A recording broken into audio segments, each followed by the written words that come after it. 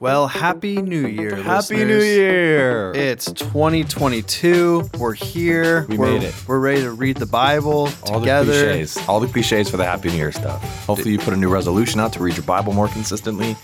What are the other cliches for New Year's? I'm a huge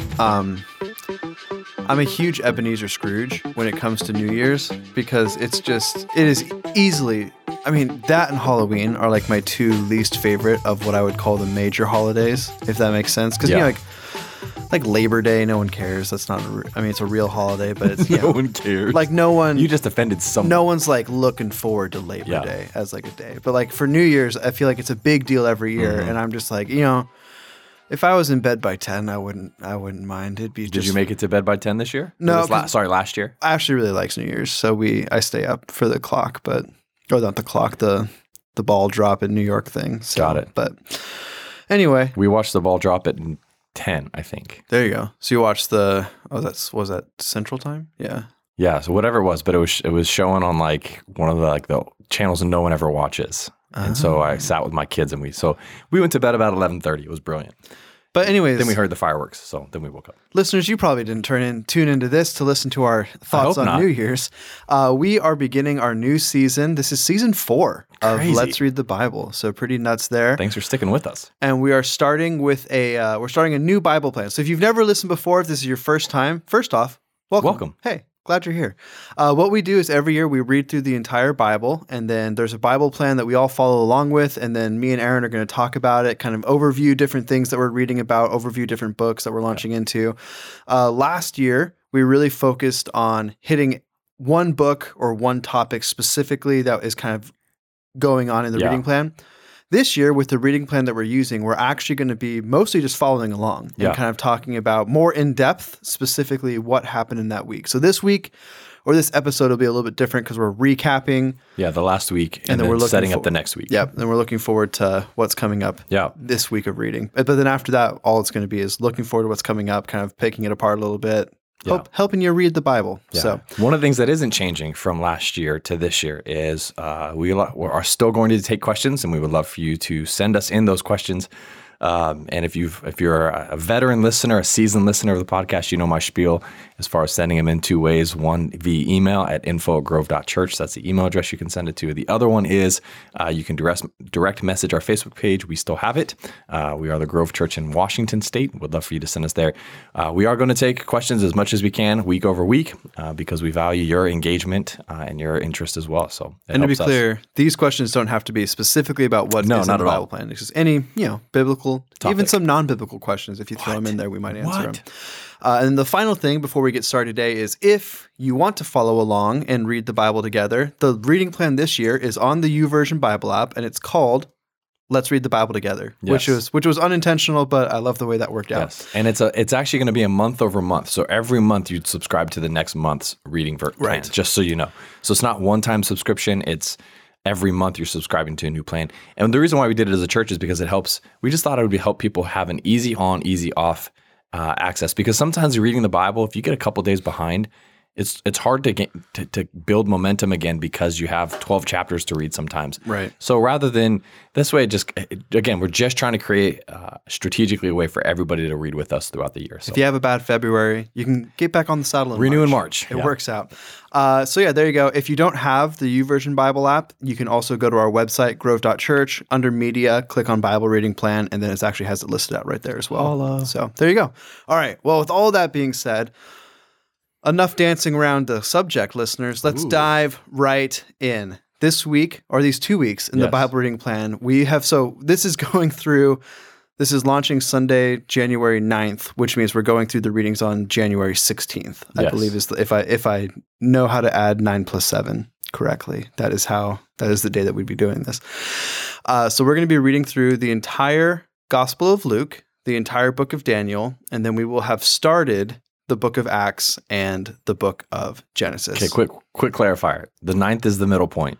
So we're recapping the first of the year to the 9th, which would be Luke and Daniel. And then we're jumping into the 9th through the 16th.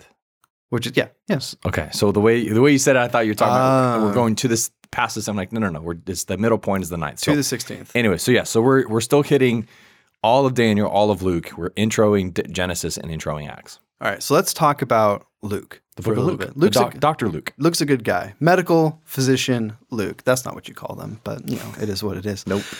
Anyway, all right, so the Gospel in Luke and the Acts of the Apostles are 2 volumes of the same work written by Luke for a man named Theophilus. So at the very beginning of both books, you get this kind of introduction, and Luke is telling people why he's writing it. So in Luke chapter 1, we read, "Inasmuch as many have undertaken to compile a narrative of the things that have been accomplished among us, just as those who from the beginning were eyewitnesses and ministers of the word, have delivered them to us, it seemed good to me also, having followed all things closely for some time past, to write an orderly account for you, most excellent Theophilus, that you may have certainty regarding the things that you have been taught." So we don't know really anything about Theophilus. We just know that, he's probably wealthy. And the way that Luke is writing, it seems more than likely that Theophilus is financing some of this information gathering and writing that's going on. And Luke, of all of the Gospels, Luke has the most academic feel to it. And I do love how all of the different Gospels have their own style. So you really get to see the same story play out, but you see it from different perspectives. So, for instance, Mark, we think that it's mostly based off of the teachings of Peter, but it's a very quick hit. It's the shortest gospel. It's kind of just giving you the information and getting out. Matthew is very much written to the Jews. And you get this whole idea of basically he is showing how Jesus is the Messiah. John is the most personal of the Gospels. It's written with a lot of things that probably only John was there to see, and because John and Jesus were close relationally like that. And then Luke was not there for the ministry of Jesus, at least as far as we know, but there's nothing to suggest that he was there. And so what this is it's a compilation of some sources, which is what he talks about, right? When he says, "Inasmuch as many have undertaken to compile a narrative of the things that have been accomplished among us." So there's other people who have already written down what Jesus did. And these could be referring to the other Gospels, and it could also be referring to just other works that we don't have. So it probably wouldn't be referring to John, because usually that's dated pretty late, but it could be referring to, does Luke have Matthew and Mark? Is he working off of those and then also have these different sources? And he's also interviewing eyewitnesses. And so it's one of I always forget, I should write it down. I always forget where it is, but there's that famous passage of Paul where he's like, "Hey, yeah, Jesus rose from the dead. And if you don't believe me, here's people you can go ask." Or I think it was Simon, the man who carried Jesus' cross. He references that he has 2 sons and they're around here. Like he's bringing up people who saw Jesus' ministry. These are people that Luke is probably talking to. Other things, fun fact about Luke, he makes up 28% of the New Testament are written by Luke. So, which is the highest percentage, I would say by far, but I think Paul is 24%. And then, yeah, it's close. So, but other than that, those 2 are the top. Oh yeah. And then you got, basically it's the gospel writers. I think John is next at 18%. And then it's the gospel writers and the letters and stuff like that. So Luke, he's the little engine that could, the little medical doctor that could, if you will, making up over a quarter of all of the New Testament. He's also one of the most educated biblical authors, period, not just the New Testament, because he is, like we've said a few times now, he's a medical doctor, so he had a pretty good education as far as that goes. And then it's commented pretty often that when we read Luke, we're reading someone who has a very good understanding of the Greek language, how to write in it, how to sound essentially intelligent. So his gospel reads very, very professionally, very academically. And then finally, Luke, it's one of those interesting books because I don't think it needs a ton of introduction because it is a pretty easy read. It's mostly narrative. It's just telling you things that have happened. So as you're reading through Luke, I would say just remember that he's writing to a Gentile audience. So what he's doing is he's taking a lot of Jewish history and he's explaining it to Greeks or to other people, to Romans, to anyone who's going to be reading this. And so for us today, I would say that Luke and John are the 2 easiest Gospels to read because Luke is written specifically for us who don't have a full understanding of Jewish culture.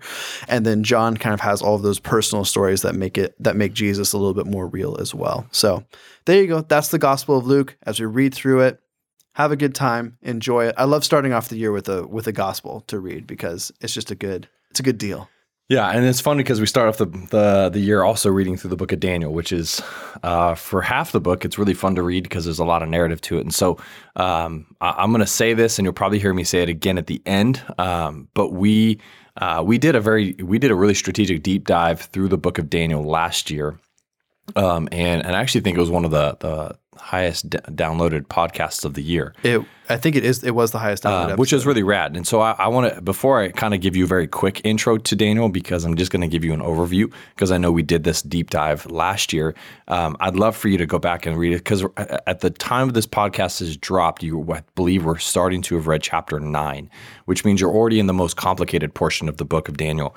And so it's not a bad idea to go back and kind of re-listen to that refresher, especially about the prophetic literature, because it's where this thing takes an abrupt turn. So it is really quick for our listeners. It is episode 128. Yes, from June 20th. Perfect. So I would love for you to jump in and just be refreshed, or kind of have a refresher as far as what the book of Daniel really entails.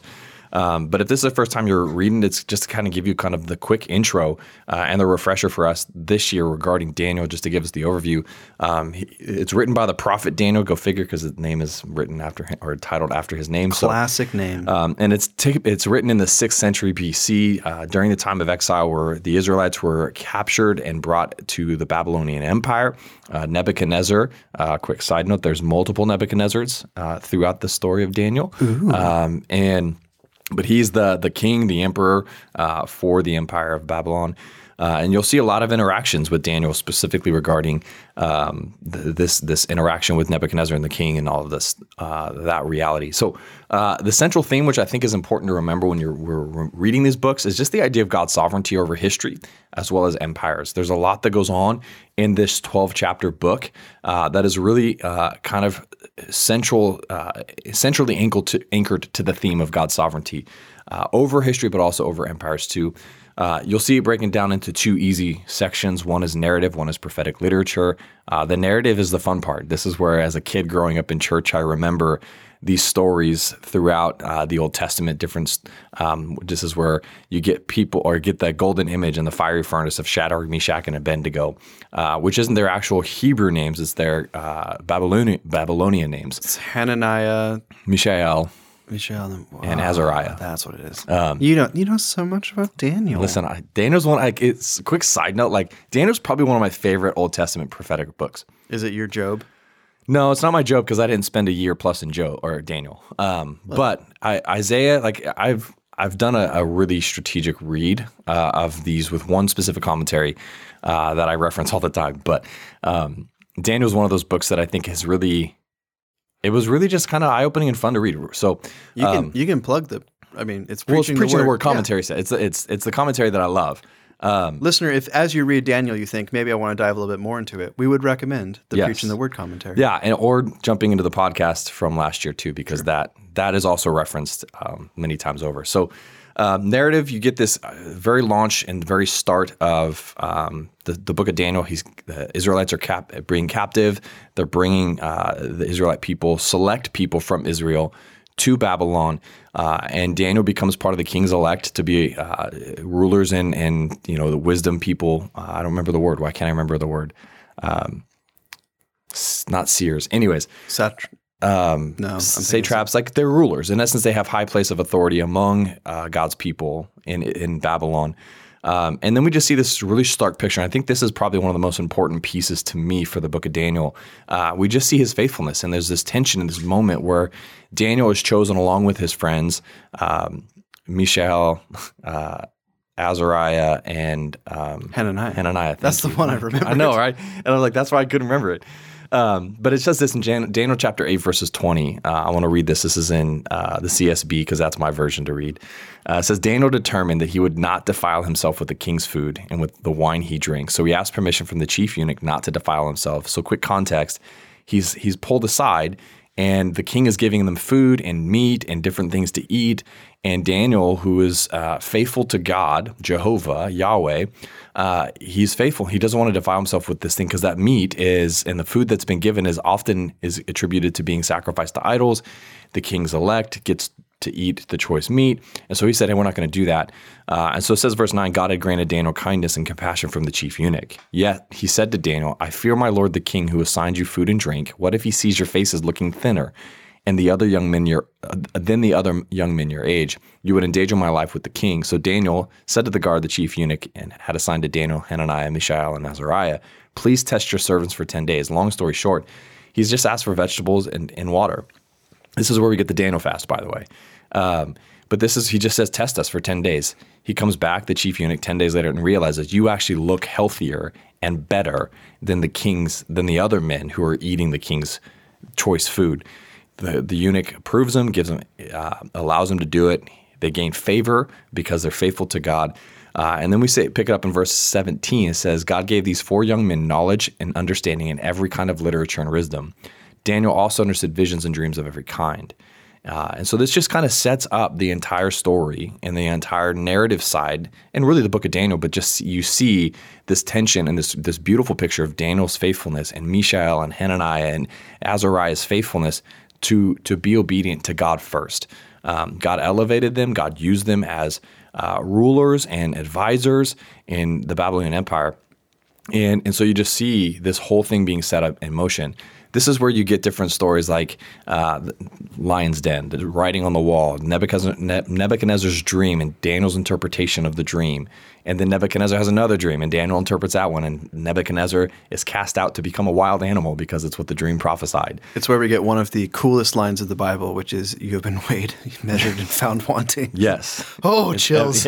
Evan still gets it. He just shivered. He's so scary. It's true. Also, they reused it in A Knight's Tale, which I just watched the other day. It's a great movie. It's a great movie too. Heath Ledger, man. It's funny. I was reading about the French Revolution, and it was making me think about how royalty kind of just never changes. Because I think we talked about this before, but I was reading about how there was a disease. I believe it was France, but there was a disease going around the nobility because they only ate meat because vegetables were considered peasant food, and so they were actually not very healthy at all because they were only eating this one type of food. So it kind of made me think of this, where like if the king's just like, oh yeah, meat all the time is great. It's like, nah, yeah, veggies. As much as I don't care for them, I'd choke them down. You got to eat them, right? You got to eat. That's what I tell my kids all the time. You got to eat things that don't taste good because they're good for you. Anyways, you can take that and use that one day. Thanks, Dad. You're welcome. Before we jump into our next 2 sections, we want to take a quick moment to ask you to, leave us a review. If you've been enjoying the podcast, if you give us 5 stars, it helps us out a ton. Yeah. If you listen on an app that doesn't allow for reviews, you can download Apple Podcasts. Just give us 5 stars, and you can delete it right afterward. We won't say a word. That'll be our secret. Unless you put it in the podcast review and we read it out loud. That's true. If you do write them out, we read them too. Because that's the kind of guys we are. Well, here's where we're at. I was looking at this a few minutes ago. That we are currently sitting at 60 reviews on our podcast right now, which is rad. It was fun to get to 60 last year. I would love to see us get to 100 this year. Ooh. How rad would that be? So we're asking for 40 of you, dear listeners. If you've not left a review, a 5-star rating or whatever, or even comment a review, we would love for you to do that. Because again, it's the algorithms. It's not about our egos, although it does make us feel good. It just grows the community. We want more people to continue engaging, listening to the Bible with us, especially in today's culture and world. So love for you to do that. All right, let's talk about Acts. So like we said at the beginning, I'm not going to do a huge introduction to the book just because it's kind of the same introduction as Luke. So Luke writes the gospel. Yeah. He sends that to Theophilus, and then either he writes them at the same time and he puts them in 2 volumes, or he writes them one after the other. But there's really no reason to think that there's probably not a large amount of time that has passed between the writing of Luke, the Gospel of Luke, and the writing of the Acts of the Apostles, basically. When I was a kid, people only said Acts, and all I could think of was like an axe that you would use to chop wood. AXE. So, yeah, I know. It was just like, and then when I realized the full title, I was like, oh, the Acts of the Apostles. That makes sense. So this book is basically, it's about the birth of the early church. Yeah. The very beginning of it kind of talks about the ministry of the original 12 disciples, along with James, Jesus' brother. They go through that. And then we meet a little guy named Paul. Saul at first, but he has he's a big jerk. Yeah, he's a big jerk, but he's also got a big part to play. So no spoilers, but next week we're going to be talking a little bit more about what happens with this guy named Saul. That's called a teaser. But anyway, so we go through. It begins with Christ's ascension, which is kind of weird because you would think the gospel would end with Christ's ascension and then Acts would pick up after that happened. But I do like the idea of the very first note of Acts is Jesus leaving, but also telling his apostles what's going to happen. And that's where we get in these verses. This is Acts chapter 1, verses 6 through 11.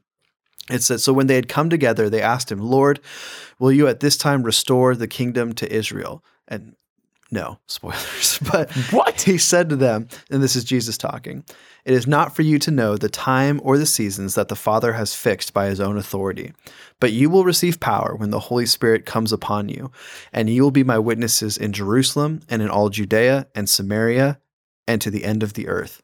And when he had said these things as they were looking on, he was lifted up, and a cloud took him out of their sight. And while they were gazing into heaven as he went, behold, 2 men stood by them in white robes and said, 'Men of Galilee, why do you stand looking into heaven? This Jesus, who was taken up from you to heaven, will come again in the same way as you saw him going into heaven.'" So there you go. It's kind of like, I want to be really careful because the triune God, Yahweh, is the main character of the whole Bible.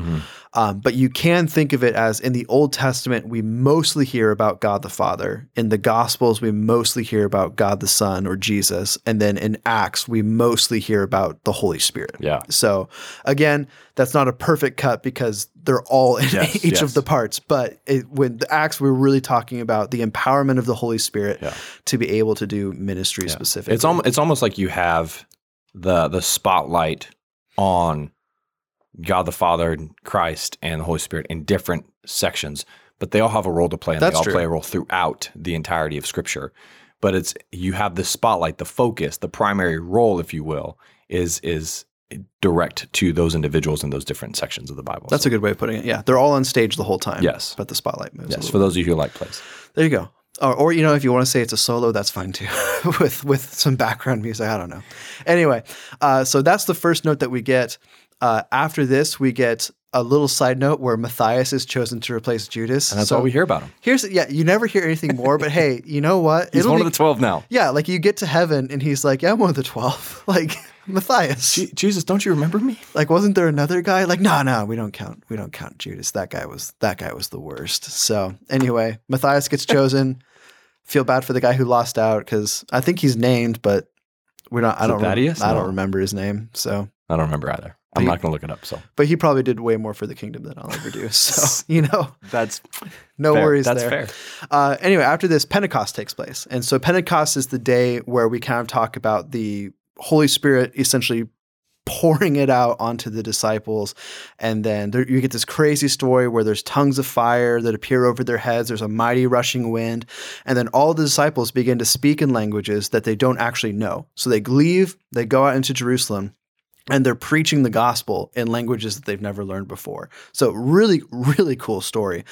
We get this powerful sermon by Peter specifically, where he kind of just gives a full gospel presentation, and then we're told that 3,000 people joined the church on this day. So that's pretty. I mean, that's right. That's a cool day. That's a pretty cool deal, and it's kind of the Holy Spirit being like, "Look, let's do this thing." Well, and I think as a quick interjection, I think it's important, and I think I say this all the time, but don't just glance past some of this stuff. Like even as you're reading the book of Daniel and the prophetic literature, like don't just gloss over it to get through so you can check the box in the reading plan.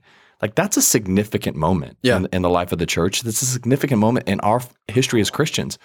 And so I really want to encourage, slow down when you read scripture this year. If you do nothing else but slow down so you can let those moments really come alive to you, because it was very powerful and significant. Well, and I think too, like we have this weird, like English is kind of the lingua franca of the world. So like in most countries, you lost me at lingua. It's the most commonly spoken language, I guess is the way to put it. Or the language I was asking for a friend.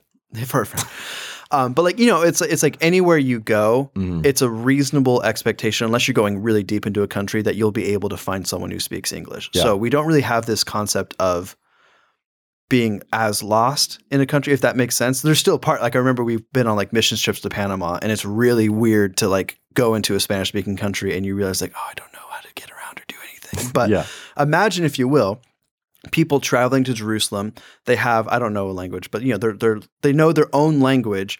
And then all of a sudden a bunch of Jews who would speak Aramaic and Greek come out of a room and then they start speaking to you in your specific language. Like imagine if you spoke, I don't know, Hindi or something, and then you came into the US and all of a sudden just a standard American looking person comes out and starts telling you about Jesus in your language. Like that's just imagine with me for a moment what that would actually be like. So that's what's going on the day of Pentecost.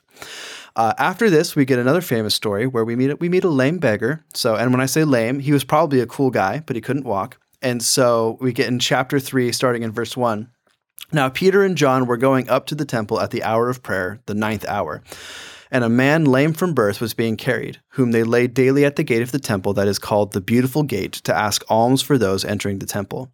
Seeing Peter and John about to go into the temple, he asked them to receive alms. And Peter directed his gaze at him, and as did John, and said, "Look at us." And he fixed his attention on them, expecting to receive something from them. But Peter said, "I have no silver and gold, but what I do have, I give to you. In the name of Jesus Christ of Nazareth, rise up and walk." And he took him by the right hand and raised him up, and immediately his feet and his ankles were made strong. And leaping up, he stood and began to walk, and entered the temple with them, walking and leaping and praising God.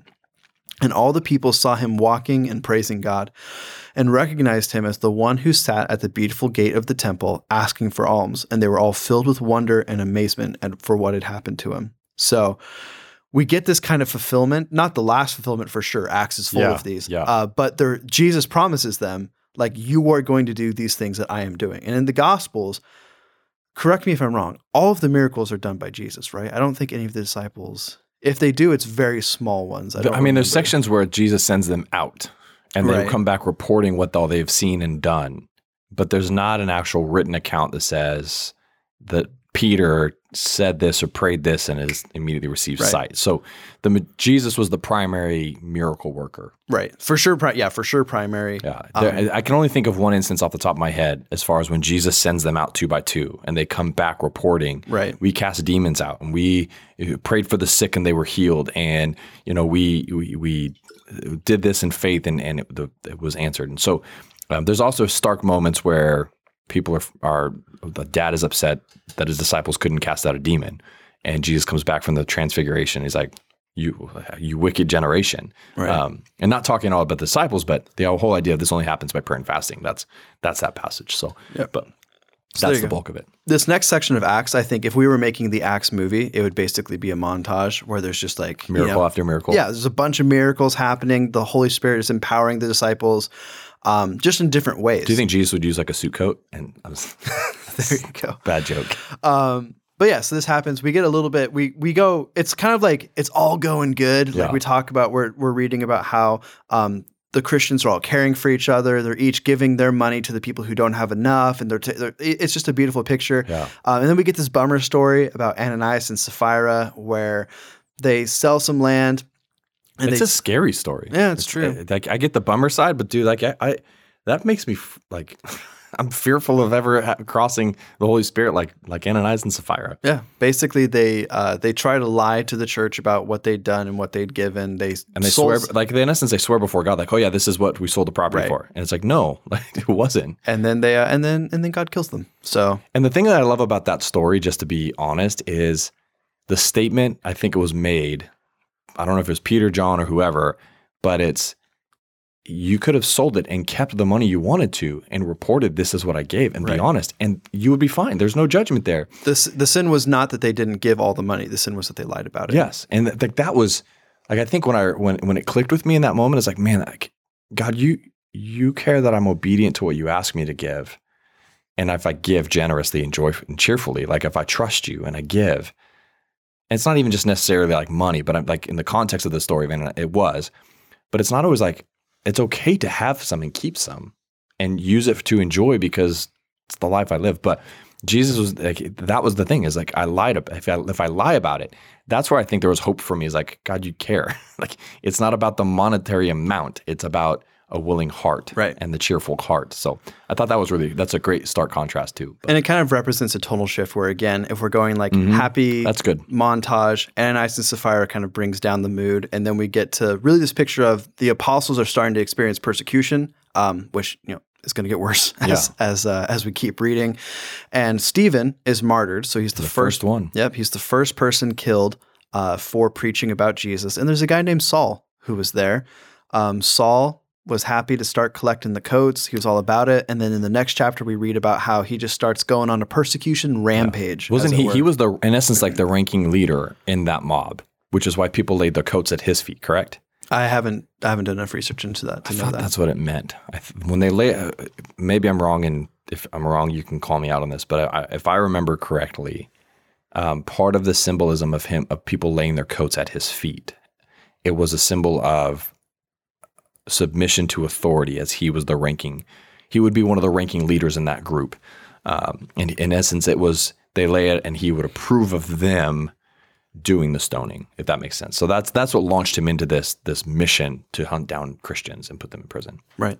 But lest you think our reading this week would end on a sour note, no, we get one more note in Acts before we leave you for the next is a crazy week. Stuff. It's one of those ones that doesn't get talked about quite enough, but it's called Philip and the Eunuch. So apparently today's a eunuch day, because we were just talking about them with Daniel. But Philip meets an Ethiopian eunuch, and there's something that's really significant about this, because remember that for pretty much I shouldn't say the entire, because in the story of the Old Testament, there is a specific chosen people of God. We know there's other people that worship God who aren't a part of Israel. For instance, Moses' father-in-law, Jethro, is one of them. Job is one of them, people like that. The Edomites, who were not the worst. So all of them. But salvation and worshiping Yahweh had been primarily a Jewish thing. And now we're starting to really see this spread into the Gentile world. And Gentile just means non-Jew. Yeah. We get it here with the story of Philip. And then there's another character who's going to really take the gospel into the Gentile world. But, no spoilers. I mean, you probably Let's wait for that one. Yeah, you probably know who it is. But just in case, if this is your first time reading Acts, we want you to enjoy it. Get a little bit of suspense out of it. So we get this story, and we're just going to read it really quick, and then we'll move on. But it says that in Acts chapter 8, starting in verse 26, "Now an angel of the Lord said to Philip, 'Rise and go toward the south of the road that goes down from Jerusalem to Gaza. This is a desert place.' And he rose and went. And there was an Ethiopian, a eunuch, a court official of Candace, the queen of the Ethiopians, who was in charge of all her treasure. He had come to Jerusalem to worship, and was returning, seated on his chariot, and was reading the prophet Isaiah." So this would be an example of a God-fearer, right? Someone who worships God but was not a Jew. Yeah. And the Spirit said to Philip, "Go over and join this chariot." So Philip ran to him and heard him reading Isaiah the prophet and asked, "Do you understand what you are reading?" And he said, "How can I understand unless someone guides me?" And he invited Philip to come up and sit with him. Now the passage of scripture that he was reading was this: "Like a sheep he was led to slaughter, like a lamb before its shearer is silent, so he opens not his mouth. In his humiliation justice was denied him, for who can describe this generation? His life was taken away from the earth." And the eunuch said to Philip, "About whom, I ask you, does the prophet say this? About himself or about someone else?" And you can just imagine Philip being like, "Well, let me tell you." Yeah. Then Philip opened his mouth, and beginning with this scripture, he told him the good news about Jesus. And as they were going along the road, they came to some water, and the eunuch said, "See, here is water. What prevents me from being baptized?" And he commanded the chariot to stop, and they both went down to the water, Philip and the eunuch, and he baptized him. And when they came up out of the water, the Spirit of the Lord carried Philip away, and the eunuch saw him no more and went on his way rejoicing. But Philip found himself at, I should have looked this up, Azotus, and as he passed through, he preached the gospel to all of the towns until he came to Caesarea. So I just love this picture of like Philip just meets up with this guy. This guy just happens to be reading. I mean, I wouldn't say just happens, because obviously this is a God moment. He's reading this passage. He's like, "I need someone to explain this to me." And Philip is like, "Dude, you have no idea how much I can help right now." Tells him about Jesus. And then he baptizes him. As he's coming back up out of the water, he's just gone. Like the eunuch realizes what has happened. He's rejoicing. And then I just imagine how crazy that would be to be baptizing someone. You bring them down, you bring them back up, and then all of a sudden you look around and you're in somewhere completely different. That's pretty cool. It'd be crazy. So, I love that story. Yeah, and that ends kind of where we're going to end with Acts this week as you're reading it. And then we're also going to be jumping in halfway through this week because, again, the podcast drops on the 9th if you're reading up with us. We're going to jump into the book of Genesis. And I honestly think this is a book where a lot of us, whether we know whether we're biblically, I say literate, meaning we know Scripture and we know the Bible, or we don't, Genesis is a book that many of us are very familiar with to begin with, because it's about the creation. People talk about creation and where the earth had its origin and things like that. So whether you have been in church most of your life or you haven't been in church most of your life, the creation account is probably something you would have heard or been familiar with in some way, shape, or form, or even reference to. And that's what Genesis is. Genesis is the beginning. It's the first of the 5 books of the Pentateuch. Pentateuch is I think it's a Hebrew word, isn't it? Is it Greek? Okay. Yeah. And it just means 5 scrolls. So it's the first 5 scrolls of the Old Testament. It's the first 5 books of the Bible. Written by Moses to tell the creation and the start of the universe as we know it. And you just see, it's a quick outline that we're going to hit this week. You're going to see the creation account where God spoke things into being. They didn't exist before God spoke them, and God spoke them. I love though someone described it as God commanded them to exist and they obeyed, which I think is a cool way to say it. That's a rad way to say it because it's true. Anyways, that's the difference I know. So, but the whole idea of creation, we see God create in 7 days. 6 days he created, the 7th day he rested. He saw that it was good. We see him create Adam and Eve in this spell as well. And it's the one thing where God creates Adam and then he says it's not good for man to be alone. So he creates all of creation and he gets to Adam, he gets to man. Everything is good except Adam being alone. So then he puts Adam to sleep, takes a rib from him, creates woman, and then we see Adam and Eve. Then we see the fall of man, which is probably, for me, one of the most pivotal parts of all of Scripture, because everything is good and perfect, and sin enters the world through the deception of the serpent. And so I just want to read this. This is after Adam and Eve disobeyed God. God set a standard of what to eat, what fruit to eat, of which tree in the Garden of Eden. They break that because they were deceived into doubting God's sovereignty and God's will and way.